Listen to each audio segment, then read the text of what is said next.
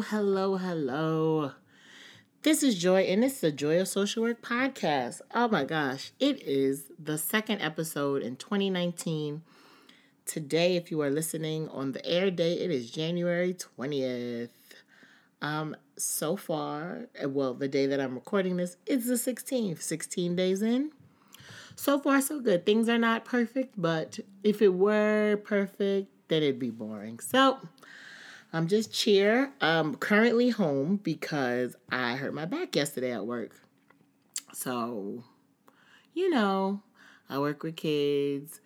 I've picked up kids, not like in I'm picking up kids, like the little ones will be like, hey, can you pick me up? Can you give me a hug? Like things like that. But I was writing on a dry erase board and it was on a table and I leaned over to write on it and felt this extreme pain in my back. And I was like, oh God, maybe it's not that bad. So I sat down, I finished writing on the board and then I could not move, or every time I moved, it really, really hurt. And I tried to walk around and it hurt a little less walking, but it was still pretty excruciating of pain. And I was like, I think I'm going to leave work now. So I left and then trying to get my life together. So I'm home. I feel a little bit better. I took a muscle relaxer last night, which I've never taken one before. I guess because I've never needed one. But I took a muscle relaxer and I was on the phone with my friend and I just all of a sudden started to fade out. She's like, you're sleeping. I was like, no, I'm not. She's like, yes, you are. You was just snoring. And I felt like my words were getting slurred and it was taking me a while to get thoughts out. And then at some point, I think I was just saying things. She's like, just hang up the phone because you are not even in this conversation. I'm like, no. I'm listening. And then, and she's like, no. You are not here anymore. You should just hang up. And it felt very much like when I got my wisdom teeth pulled out. I was like, put me to sleep because I don't want to feel any pain. And they're like, okay. And I remember being in the chair and the dentist being like, count back from 100 and being like, 199. And then I woke up in recovery. So that's kind of how the muscle relaxer felt. I woke up this morning pretty dry. I was trying to send an email that said I wasn't going to be at work. And that was fun, trying to compose. I think I sent it twice, but whatever. They get the message. But anyway, so yeah. And one of my coworkers texted me and was like, yeah, well, okay. I heard you got hurt yesterday. I heard you weren't feeling good yesterday. And I'm like, yeah, I hurt my back. She was like, what were you doing? I was writing on the board. She's like, all that popping and moving you be doing here, you gonna hurt yourself writing? And I was like, I know, right? So ironic. Hashtag this is almost 35. But I think it's get your life together, Joy, because you about to break down. So one of my goals is to be a little bit more healthy. And when I say a little bit more, all the way more healthy. So that is something that I'm definitely going to be working on in 2019. My plan was actually to go to the grocery store yesterday, but, that didn't happen because I hurt myself and I could not walk around the grocery store. And I ain't got it like that for somebody to do personal shopping for me. So until I do, I'm going to have to wait. Or until one of those Fresh Direct people decide they want to sponsor this podcast and give me food for free. I'll hopefully be up and moving better tomorrow and get to go to work and go to the grocery store so I can eat better because maybe my weight is contributing to this pain. I don't know, but it is not fun and I hope that it stops soon. Yeah. So that's what's going on in my life currently. Also, the Joy of Social Work podcast 1-year anniversary event is next Sunday, January 27th from 2 to 6 in the Bronx, New York. Woo! I'm so excited. I am very, very, very excited about this event. I think it's going to be a good time. If you are coming, thank you for buying your tickets. If you are not coming, if you are coming but you haven't purchased your tickets, please do so. There will be a cutoff, I think that Friday before that they will stop going on sale because I need to send out emails with locations and stuff, and I want to make sure I have the name and information for everybody who said that they're going to be there, and I don't want to be scrambling and rushing and doing that Saturday and Sunday morning. So please get your ticket if you want to come. Again, it's Sunday, January 27th in the Bronx. Tickets are $25 because I wanted it to be a nice time for you and for me. And there's food and there's drinks and there's fun and that's not free. at least not on my social work budget. Now, once I'm like living a better life, then y'all could come and enjoy these things for free. But in the meantime, it's $25. You can purchase your tickets on Eventbrite. If you follow me on Instagram, the link is in my bio. If you do not want to pay the fee on Eventbrite, you can Cash App me, Joy, Joisw. So Cash App is Joy, Cash App is Joy SW. And you can just send the $25. Make sure in the for section you write your email address so that I can send you all of the logistics, because the location is not on the event, not on the Evite or on the flyer, because I gotta protect myself, because folks don't like me or they do, and either way I don't want them to come. Don't want the stalkers to come, and I don't want the folks that are not here for the girl to pop up. So please come out. I think it's going to be a good time. I'm really excited. I think that it was a lot of podcasts that were started in 2017. I don't ever know what year it is. I told my friend, in 2015, I'm going to do better. She was like, that was some years ago. I was like, you right? Because I don't be remembering. In 2018, and some of them had great success, and then life gets in the way and you can't be as consistent as you want to be with it. So I'm really happy that through all of the things that went on in 2018, that I was able to keep consistent with this podcast. It comes out every other week. People are still supporting it. I'm really blessed and really excited, and I really do want to celebrate. The only other time that I've celebrated a success that's not been a birthday is when I got my master's. So for me, this is like on the same level somewhat of getting my MSW, despite the crazy that went along with all of that. So again, please, please, please come out if you can.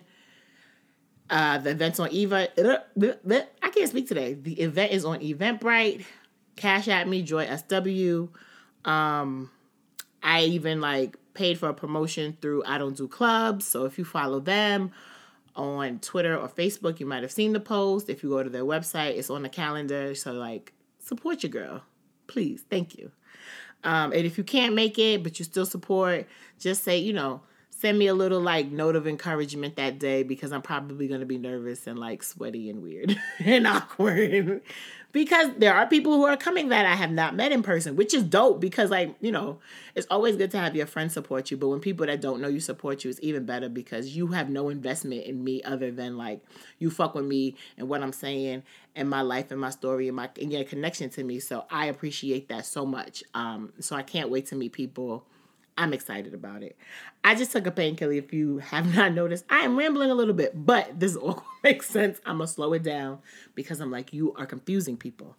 So yeah, so that's going on January 27th. I'm really excited about my homegirl Carrie's event. If you listen to the last episode of 2018, we talked about her doing a vision board party. It's happening this Saturday, so you'll hear this after her event. But Saturday, January 19th, what's that noise? I'm home by myself, but I feel like I just heard a bang. Okay. If I go missing, y'all know, come look for me. So I'm really excited about it. It's a vision board party. Last year she had one. And one of the things that was really big on my vision board last year was my podcast. And I do think that was probably one of my biggest successes of 2018 is like I said, being consistent with it and keeping it going and working on it and being open and honest with everybody and not letting feeling like I'm not being supported get in my way. So I'm really excited to see what it's going to be like this year. I don't really know what I want to focus on in 2019. I think I kind of want to be in love and shit, but I don't really know.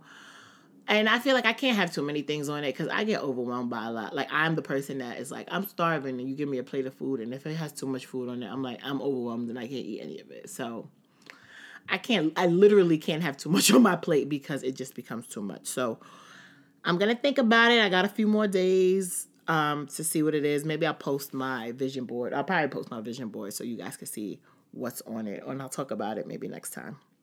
So what else is happening? Emails and shit. So my mom's birthday is coming up. My mom's birthday is January 24th. And so probably after the last podcast aired, into I don't know, recently, not so much not so much today, But like, I've been feeling like funky. And I'm like, what is this? Why do I feel like this? And I'm like, oh, Joy, duh, your mother's birthday's coming up. That's why you feel funky. And it's something like, some years it's cool. Some years I'm cool. Some years anniversaries, birthdays and stuff come by and I'm fine. And other times I'm like such a bitch. And I'm like, why am I such a bitch? Why do I hate everybody? Why don't I want to be around people? Why do I just want to stay in bed? I don't want to go to work. I don't want to do anything. What is going on? And it's literally like, oh, there's a thing that happened around this time and you are feeling it. And I think I talked about this before in a previous episode. I have no idea which one it is. But I was like looking it up, doing more research because it's a thing that people experience. I made a post about it and someone was like, yeah, I feel like that too. And I'm like, okay, so this is not just me. And I know that it's not just me, but other people experience this. And it's called anniversary reaction.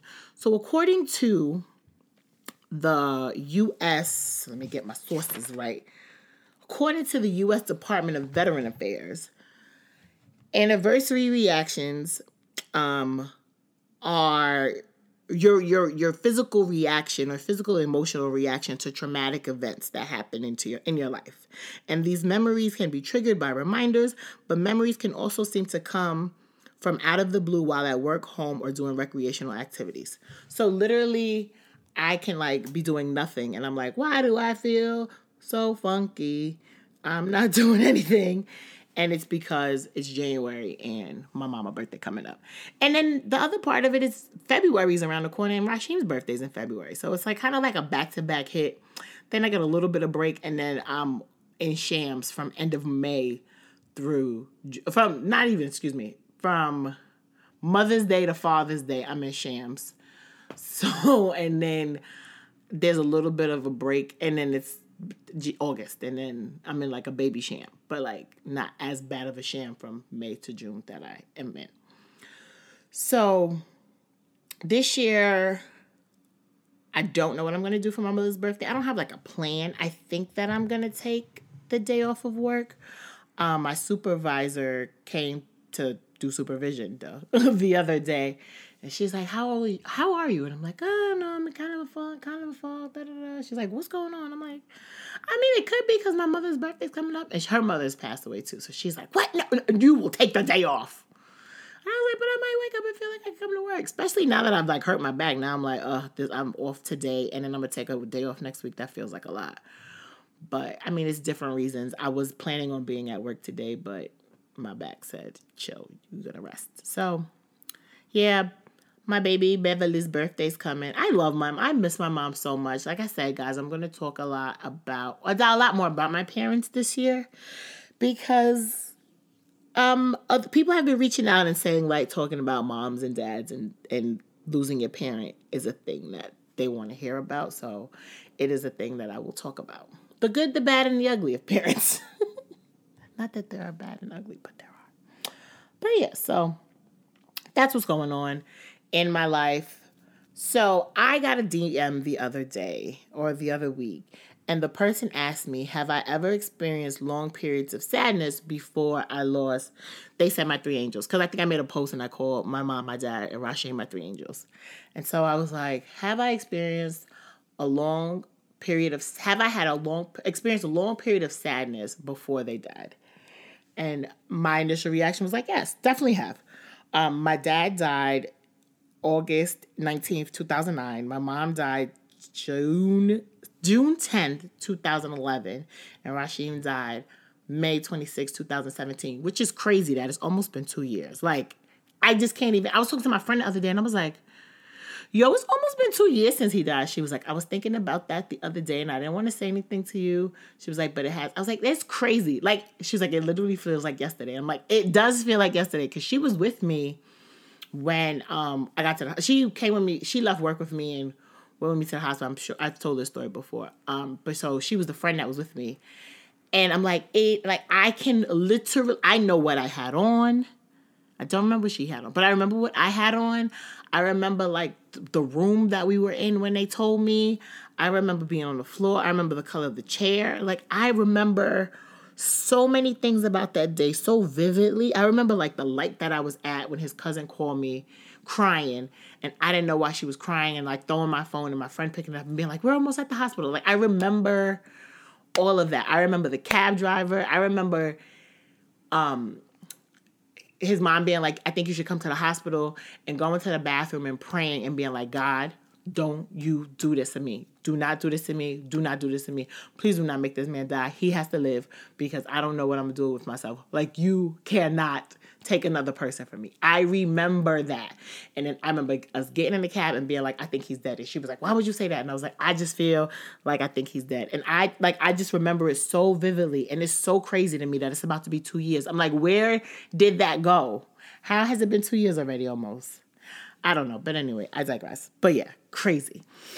And so I say yes. So I would say for a good part of my childhood, I felt probably, I don't know if I would, I mean, like, I would say that I was depressed. And I think a lot of it came from just feeling like I didn't fit in, feeling like I didn't belong, having real low self-esteem, and it being validated by the people who I respected, or maybe not respected, but the people who I wanted acceptance from.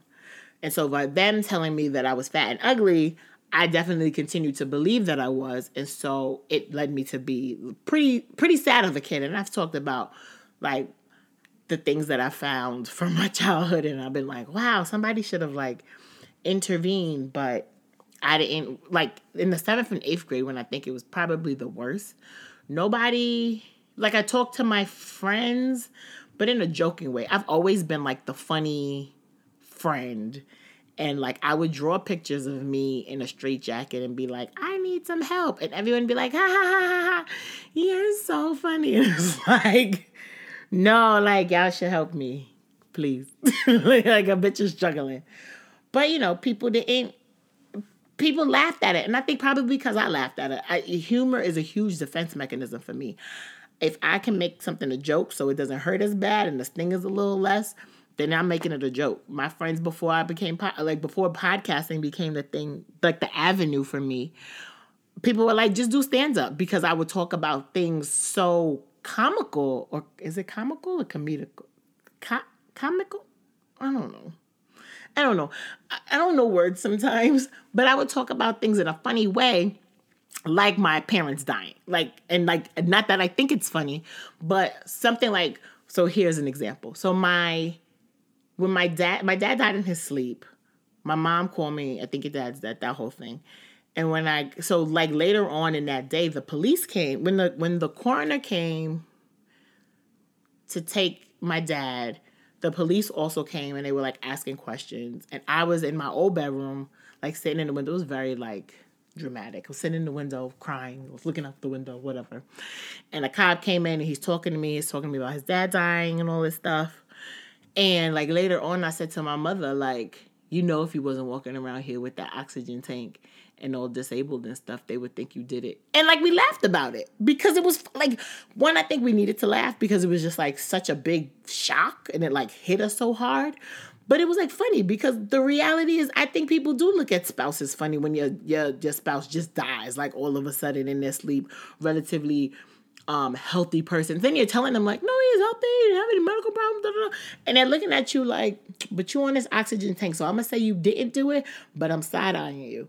And so, you know, we laughed about it. And so I would tell those things to my friends and they're like, oh, you should do stand up. And I'm like, I don't think I could be funny on command. Like, I think I'm funny telling a story, but on command on the stage, I'm sure that I would bomb and then my feelings would be hurt and whatever. But so anyway, so 7th, 8th grade was probably when it was the worst.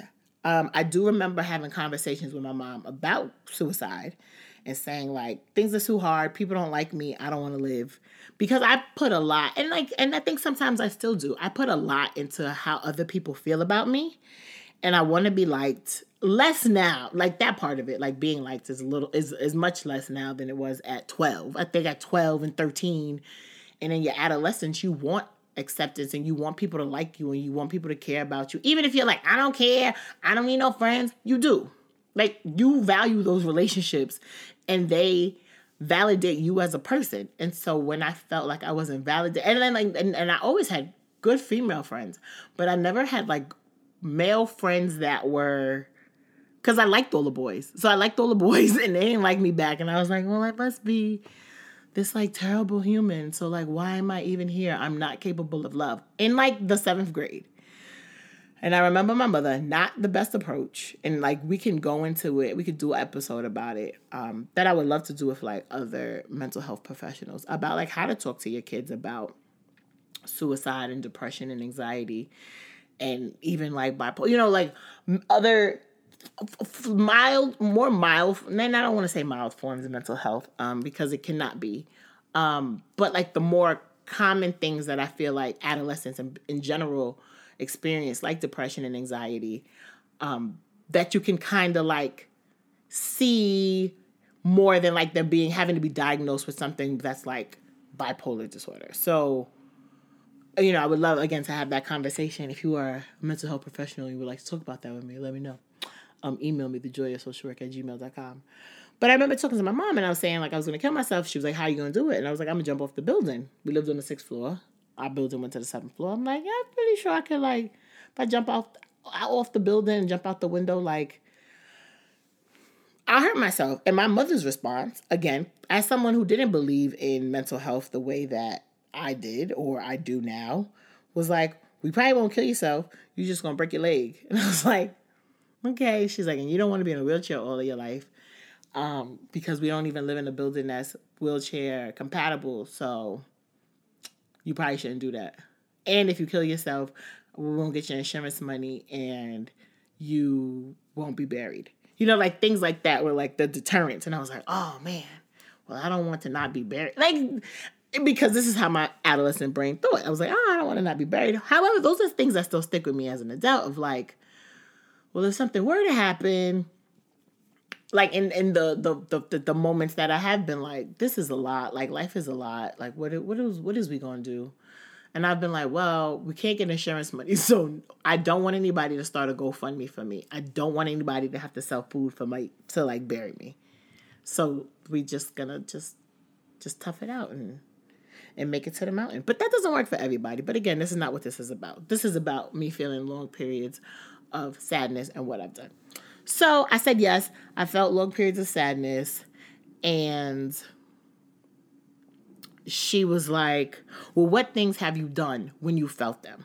And so I'm like, oh man, depends on the age. It's all varied. When I was younger, I journaled a lot. I talked to my friends a lot.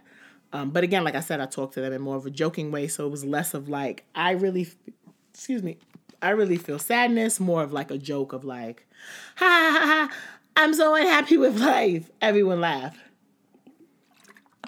Sorry, I was getting parched. In high school, I was in counseling, therapy, whatever you want to call it, from 9th grade to 12th grade. That I felt was really helpful because in high school, my depression or sadness, I feel like really manifested itself in anger. And I was angry that my mother was sick. I was angry that I had to help her. I was angry that I felt like my father wasn't doing enough because we all lived in the same house. And I felt like if I got to wake up and get ready to go to school, depending on the year. So like junior, senior year, I had a job during the school year. Senior year, I also had a job and I did work study at school because both of my parents weren't working at the time. And I went to a Catholic school, like the cost of tuition was more than they were bringing, not necessarily more than they were bringing in, but it was causing a financial strain. So I did work study to help alleviate some of that financial obligation. But then I still had a job. I still had to go to school. I still had to like get good grades so that I could go to a good college. Like there was a lot of pressure, and it was a lot of pressure that I couldn't handle on my own. And so I became angry. I like would snap on my mom a lot. I took a lot of my anger out on my mom. I took most of my anger out on my mom. Like she was the person who would receive the brunt of it. And then it was really fucked up because she received a lot of it from my mom, from me and from my dad. So like, I think neither one of us really knew how to cope with her being sick and seeing somebody who's so strong and so vibrant, like now start to deteriorate and fade away. And I think we couldn't handle it and we became angry at her. And it was like, we shouldn't have been angry at her. Like, she didn't make herself sick. But we didn't know who to... And then it's not that we could have been angry at anybody, actually. Because, like, we're going to be angry at God. I mean, like, I've gone through that. And that's definitely been a part of my journey and loss.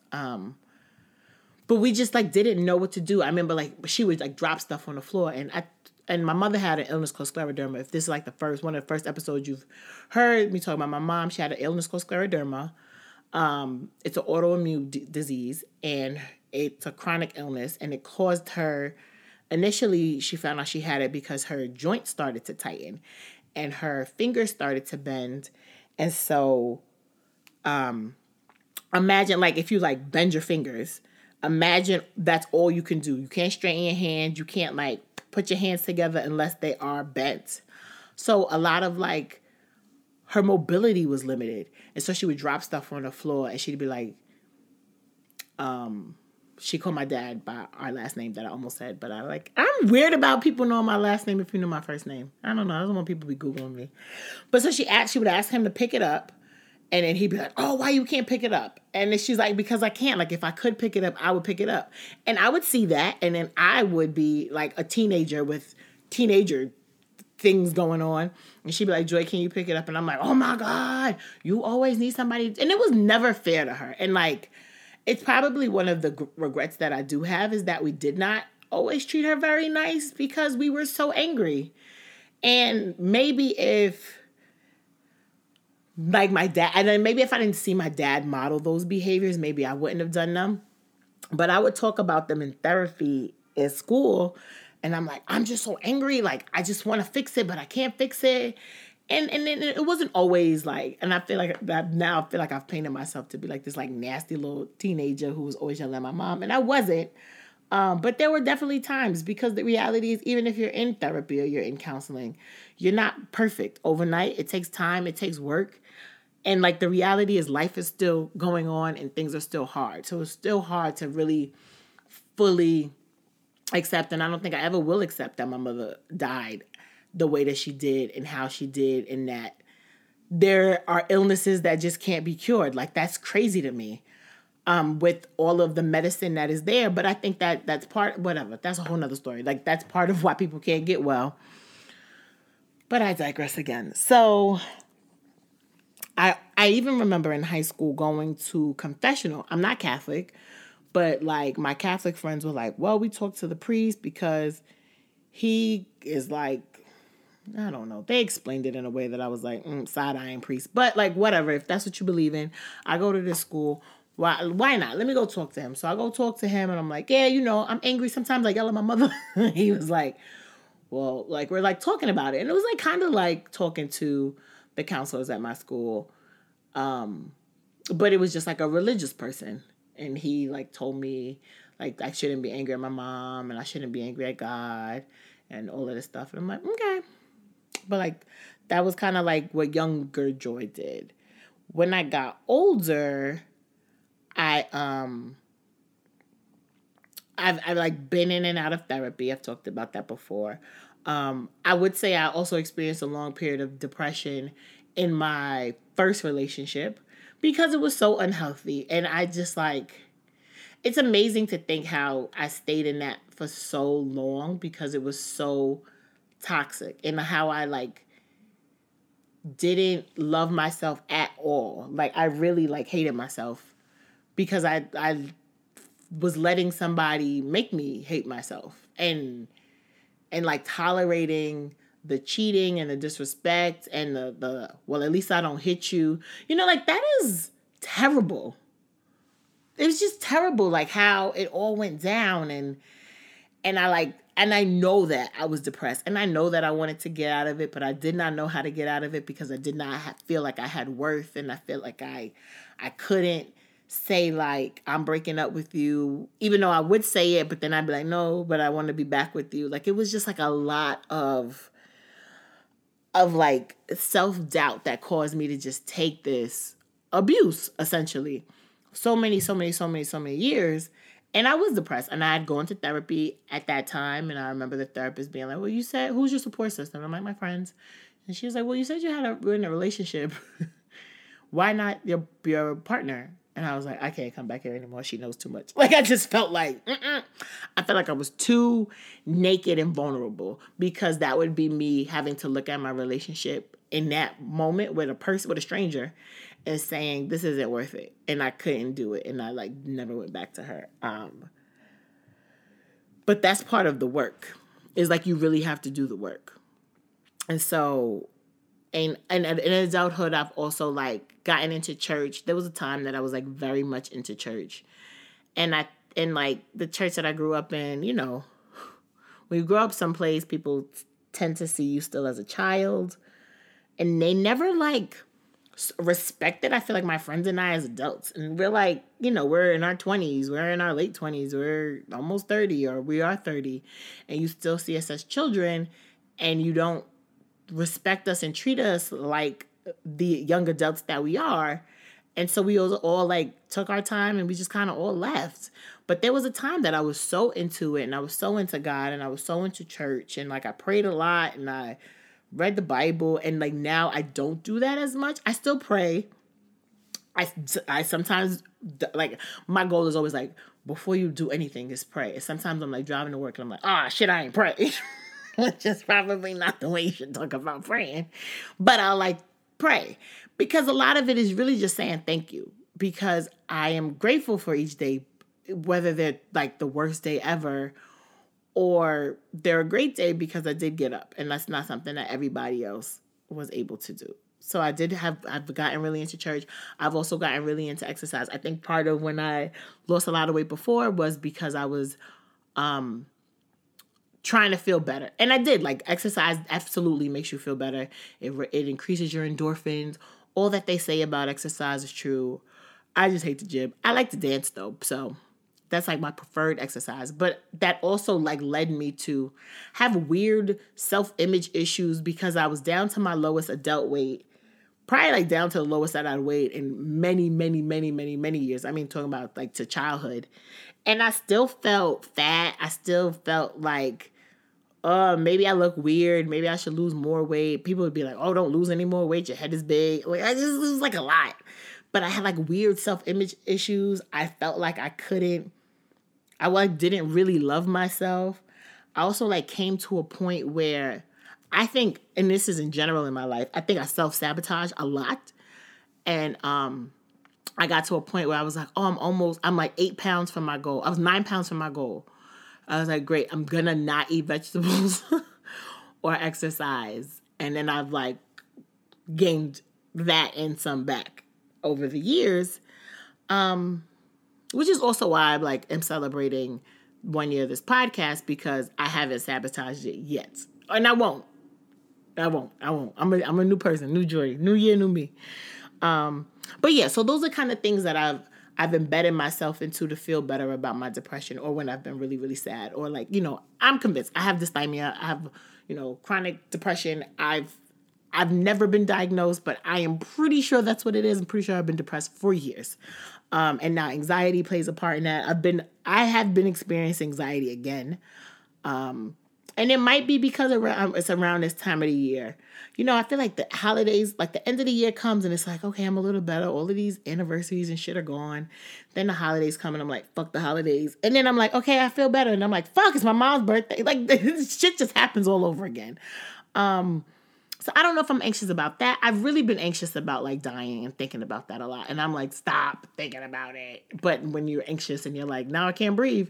Now my heart is racing. Now I'm about to die. Like it's all connected. But another thing that I have done is go to my friends. And so sometimes talking to your friends is great and it's helpful. And sometimes it's not, because one, your friends are your friends and they will say things to make you feel better. Usually. I remember, when anybody died, all of them, my friends, you know, oh, don't be sad. It's going to get better. You know, they say all of the cliche things that I'm like, shut up, stop saying that to me. But they just want you to not feel sad. Because like, that's what friends are for. But my friends, I've always said, like, I think I have like some of the best friends. I have a really good support system and they are there, whether it's like helpful or not. But most of the time it's helpful. Like 9 out of 10 times, like even if it's just like, I'm just going to sit and look at you, or we're going to like go to dinner, or we're going to like go to brunch, or we're going to like walk around and take a walk, or I'm going to go to the gym with you, or we're going to go to a dance class. Like my friends are always just there to be there. I mean, like last night, shout out to Maya.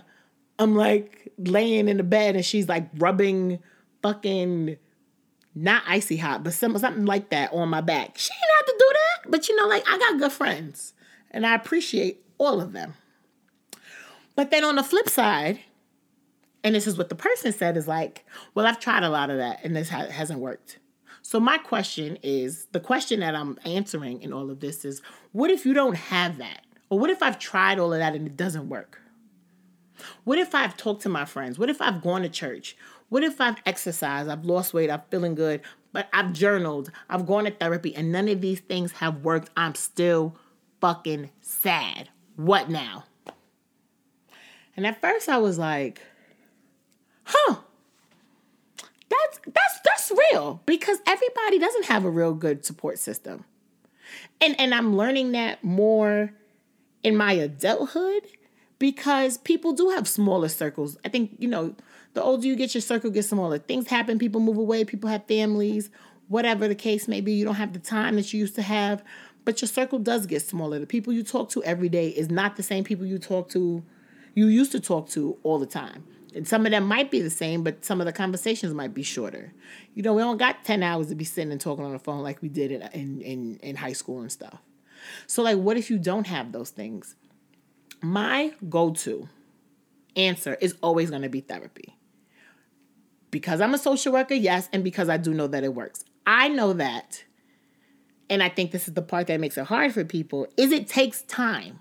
None of these things are overnight fixes. Therapy is not overnight. It's not an overnight fix. You're not going to go to 1 session, 5 sessions, 10 sessions. You might not even go for 6 months and feel better. You might still feel sad. You might still feel like shit. Like, that is very, very possible. But part of it is doing the work and keep on going with it. It's like, when it gets rough, still going. When they start to undig some stuff that doesn't feel good. Like when that woman told me, well, you said that your friends are your biggest support system, but you're in a relationship. I should have continued with her because she was going to take me to a place that I needed to be in. But I wasn't ready for that. And that's another part of it, is you have to be ready.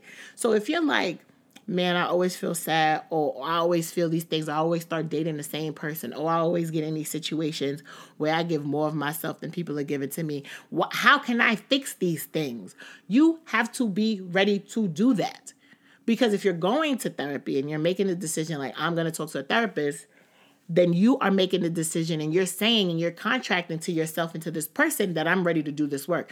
I'm ready to work on these things that I'm considering issues and concerns and problems in my life.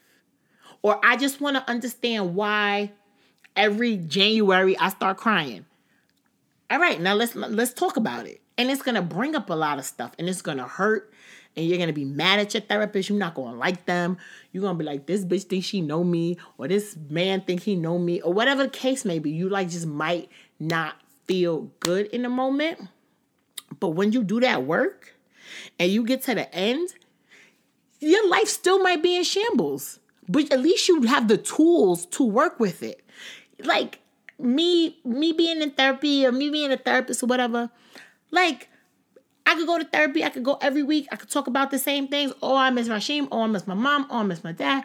Oh, all these people are dying. All these people are sick. Oh my God, all I think about is death. I'm so anxious. I can't drive my car more than an hour before I'm like hyperventilating and rolling down the windows, whatever.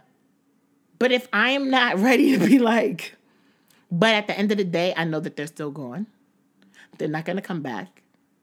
I'm going to be okay at some point. Whatever okay is looks different for everybody. There might be like people who leave you and you have to, like, what do you do next is always the thing. Now what? So if you're not ready for the now what, or how can I feel better, none of it is going to work. But once you've made that decision in your mind and in your heart that you are ready to do the work and you're ready to commit to it, then I think therapy can work. I think the other part of it is then finding a therapist that works for you, or like you work with, that you feel comfortable with, that you can share rapport with, that you feel like is not judging you, but is challenging you. Like, you have to find that, because some therapists are just collecting a fee or a check or whatever. And they're going to be like, you want to talk about rabbits? Cool, we can talk about rabbits. Hi. They so cute. They so snuggly. You leave. You come back. Oh, what you want to talk about? Bunnies? Okay. That's similar to rabbits, but we're going to talk about it. Okay. This is yup. And they're going to collect all your money. And they're not going to make you do the work because they know that you're not ready to do the work, and they still get paid anyway. But when you find somebody that's like, we're not talking about that no more. Because what do bunnies and rabbits really mean to you? Did you have one growing up? You know, like when somebody is starting to change the game and they're making you look at your life, you got to be ready for that. And that's when I think the healing begins, is when you're ready to like do the work. And when you're ready to heal. A lot of us, and I'm one of them. A lot of us get caught in like, oh, my life is so sad. All these things have happened to me. Woe is me. I get caught up in that too. And like sometimes I like to vent and people are like, they don't want to hear it. And I'm like, I just want to be in my feelings and you don't want to listen to it. Okay. Everybody don't want to listen to that. But when you have somebody that does and that is willing to, then talk about that. But then when they flip it and they ask you a question about now what you're going to do, you have to be ready for that. So find somebody that works for you, that you feel connected to, you feel a connection with, you feel comfortable with, and be ready to like do the actual work of the therapy. That's always my number one answer. If you feel like you need somebody that looks like you, find somebody that looks like you. If you feel like you want somebody that doesn't look like you, find somebody that doesn't look like you. Whatever will make it easier for you to open up and speak and to talk, then find that person. Also know that it's not going to take 5 days or 5 sessions to feel better. It's going to take time. It didn't, like some of this stuff happened to you in one day and it like tore your life apart in one day, but you still been dealing with it for a year, 5 years, 10 years, 6 months. So it might take equally that time to work on it and to feel better about it. So give yourself time, be patient with yourself. And if you can surround yourself by people who love you and care about you and want to see you win, do that. If you don't have that, you can find that. There are people who, like my part of some of my support system, I met doing a weight loss challenge. And a lot of it, if you listen to the episode with Key, I think it's called I Don't Look Like What I've Been Through. She talks about how having a network and a support system helped her through all of the things she was going through. And sometimes, like, you got to lean on people. And sometimes it might not be like your best friend. It might be somebody you know in like a few weeks. And you're like, hey, I just need somebody. And like, that's uncomfortable. It makes you real vulnerable because now you're like exposing yourself to a stranger potentially. But like sometimes those things create the biggest bonds. You know, my friend Carrie is doing this wellness challenge. She's done it a few times. People have said amazing things about it. And she's doing another one. If you don't follow her on Instagram, check her out at Carrie Adela. And she's doing this wellness challenge. And so the women that have been in it, you know, she'll tell me some of the things. Not she'll tell me what y'all talk about. Oh my God. Because that is confidential and I'm sure between them and that group. But she'll like tell me like, when people are like, wow, this has helped me because of this. You know what I'm saying? Like, so if you just need like a tribe of women, and this is like not just necessarily just for women, but I feel like most people who listen to this are women. But if you just need a tribe of people, like there are people who are good for you. Sorry, everybody you talk to isn't good for you. Everybody you've told your business hasn't used it for the good. That is the reality of life. But there are good people out there. You have to find them. You have to find your source, or you have to find a therapist, or like something. You have to find the thing that works for you. I was having this conversation with Carrie. I was like, I feel like at some point, there's such a need for therapy and social workers and psychiatrists and psychologists, all that stuff right now, because so many people are feeling and feeling comfortable with feeling and talking about feeling that they need people to talk about their feelings to. But what makes me nervous is that there are also then these people who are not professionals in the field. And I don't necessarily want to use the word professionals, but like who are just there to listen to people. And that's a bad thing. But if you have something that you think is more significant and you need to talk to a therapist, I would recommend that. Even if you still have both. Because there's like certain things that they might not be able to give you that you might need. So like think about it, but like find something. Find something and some network to put yourself into so that you can really start to work on you and start to feel better. Does that make sense? I hope so. Okay.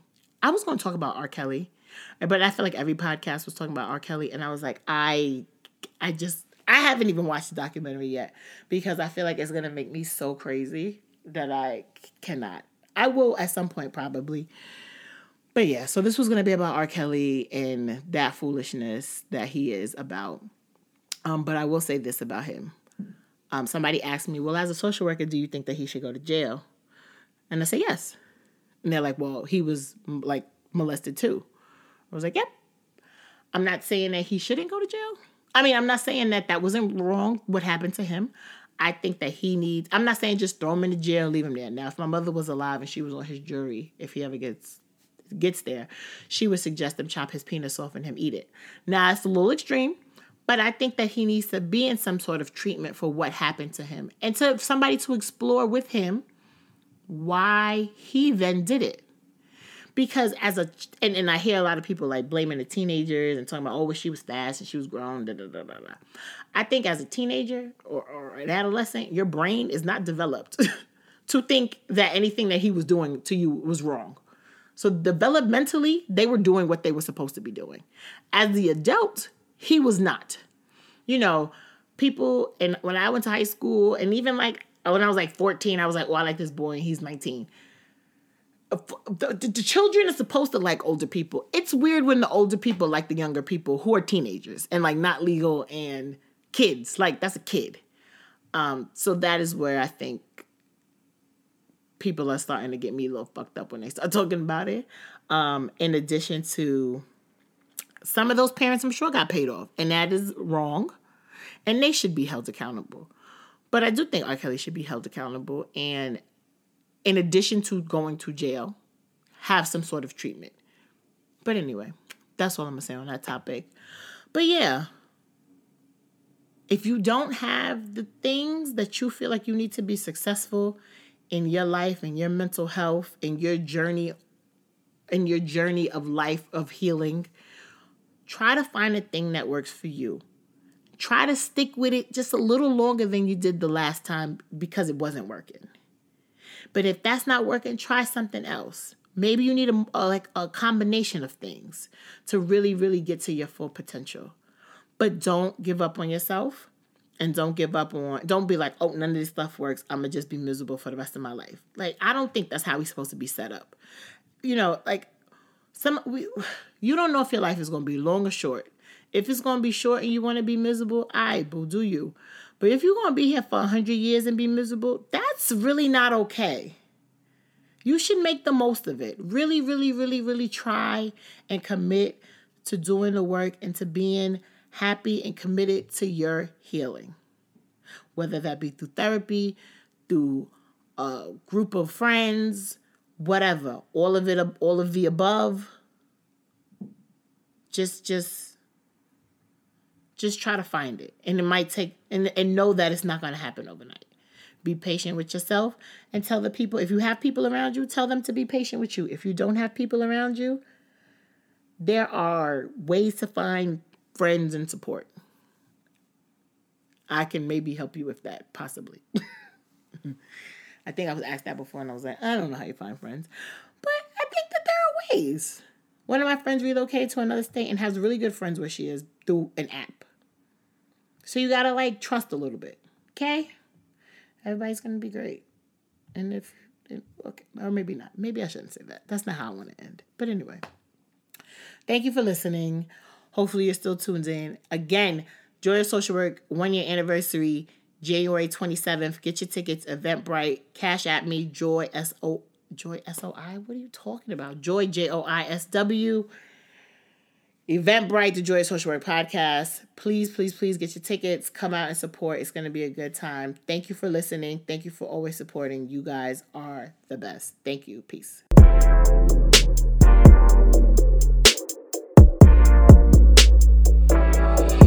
don't take no